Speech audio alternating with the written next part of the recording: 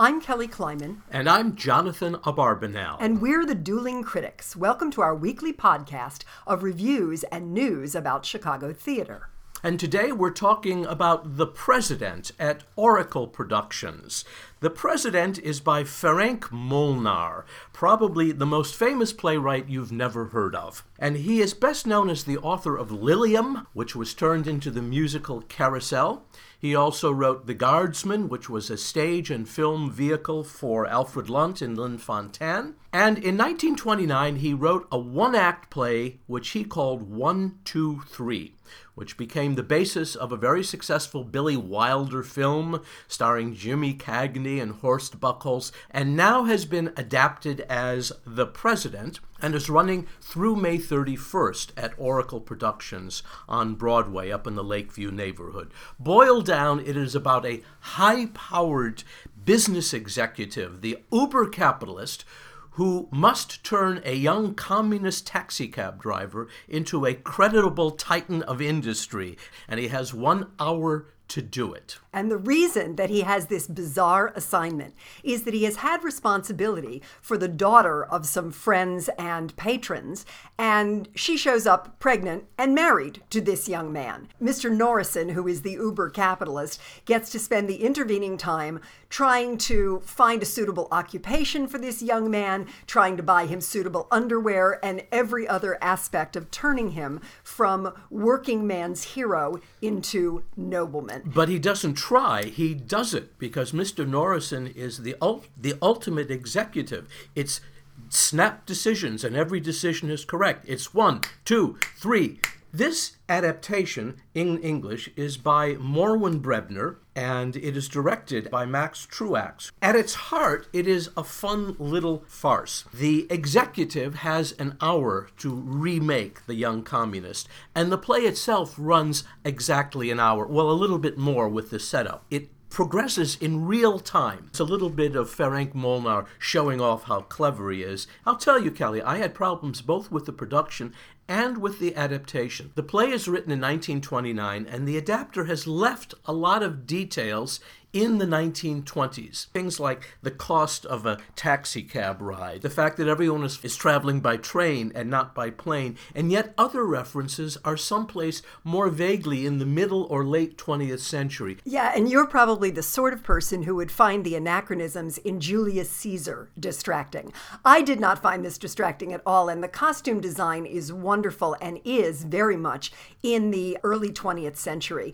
John Arthur Lewis, who plays the President, looks like he was born in that double-breasted three-piece suit, and because men's fashions hardly changed at all in the course of the century, he looks very much of any period in which he wishes to be. My difficulty was with the pace of the production. I saw it on opening night, and it may be that the cast is still just getting up to speed, and I mean that literally. If it goes a little faster, I think it will be absolutely impeccable because the casting is really wonderful. Okay, I think there were some good people in the cast. You mentioned John Arthur Lewis in the central role as Norrison.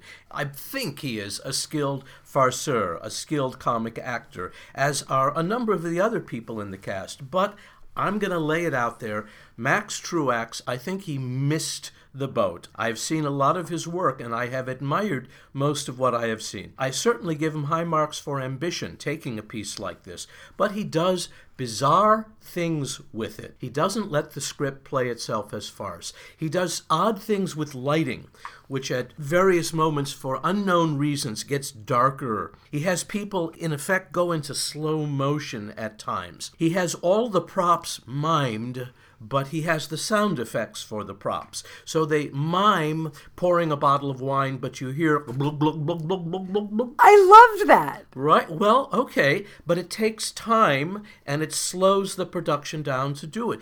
And it is Truax putting overlays on farce that doesn't need them. Well, I couldn't disagree more. I think that those touches are very clever. The use of sound effects without matching props struck me as hilarious. I thought he cast very well and gave the actors their heads. It's particularly the case with the actors who play more than one part. So Eli Branson, who comes in variously as a tailor, as a janitor whose family name is von Schottenberg, and therefore he's prepared to sell that, is very funny, just changing from one thing to another.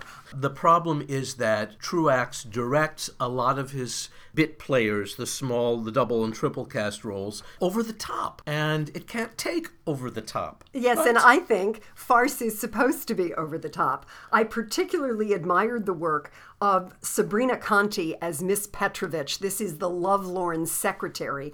And although she has hardly anything to say, she manages to convey her entire life history and her entire condition just by the look in her eye. I was very impressed. The difficulty that I had is that, as directed, Travis Delgado, who plays Tony Foote, who is ultimately turned into, the Count von Schottenberg. He's the communist. This is the lower class communist husband, exactly. Does a fair amount of protesting about what's happening to him, but it's all very weak-kneed protesting.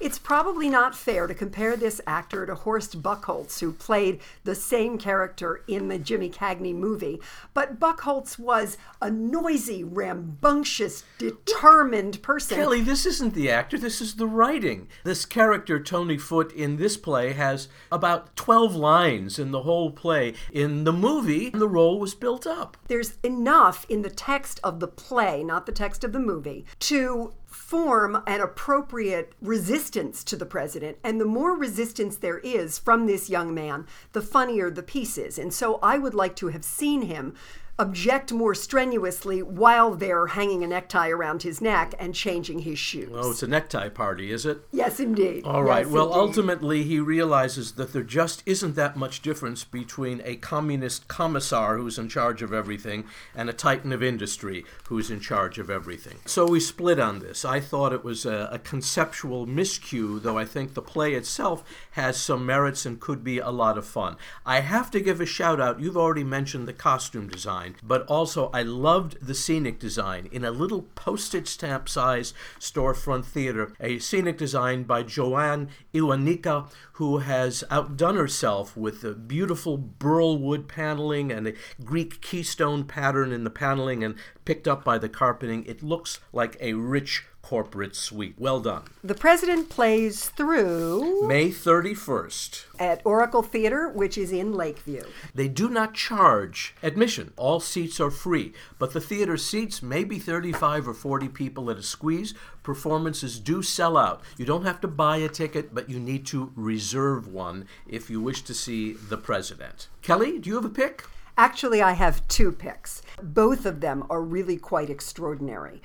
At Writers Theater in Glencoe, they are doing The Dance of Death by August Strindberg, directed by Henry Wishcamper. And this is one of the most depressing plays you will ever see, but it features two really extraordinary performances. Now, there are three people in the cast, and the third member of the cast is perfectly fine. But Shannon Cochran and Larry Yando play people who've been married for far too long, and they are a perfect rendition of people who really don't know how to live either with or without one another. It's a terrifying and painful experience, and it's also not to be missed. And you'll have plenty of time to see it because it's playing at Books on Vernon through, I think, August 1st. Again, this is a place that seats only about 35 people, so get your tickets quickly. The Dance of Death is one of those plays that is considered one of the fundamental plays of modernism in theater. Rarely produced because it is a challenge for actors. It's a play that is difficult to like. I've only seen it once. I haven't gotten out to Writers Theater yet. I had the great privilege of seeing Laurence Olivier play the captain. This production is really superior. I would follow Larry Yando anywhere. The other production that I'd like to recommend is Remy Bumpo, the play Our Class by Tadeusz Slobodniak. I swore on the altar of whatever that I would never see another Holocaust play. This is a Holocaust play, and I was absolutely gripped by it for every minute of its 3 hours. It is about the relationship between non-Jewish Poles and Jewish Poles from the early 1930s until into the 1960s, as those relationships and the memories of what happened during the Second World War are changed and manifested, and as the people distorted by those experiences get older and therefore more distorted. It was directed by Nick Sands, absolutely impeccably. It's a true ensemble production, so no one person can be picked out. All of the characters are true to what they are supposed to be. Nobody is 100% good or 100% bad.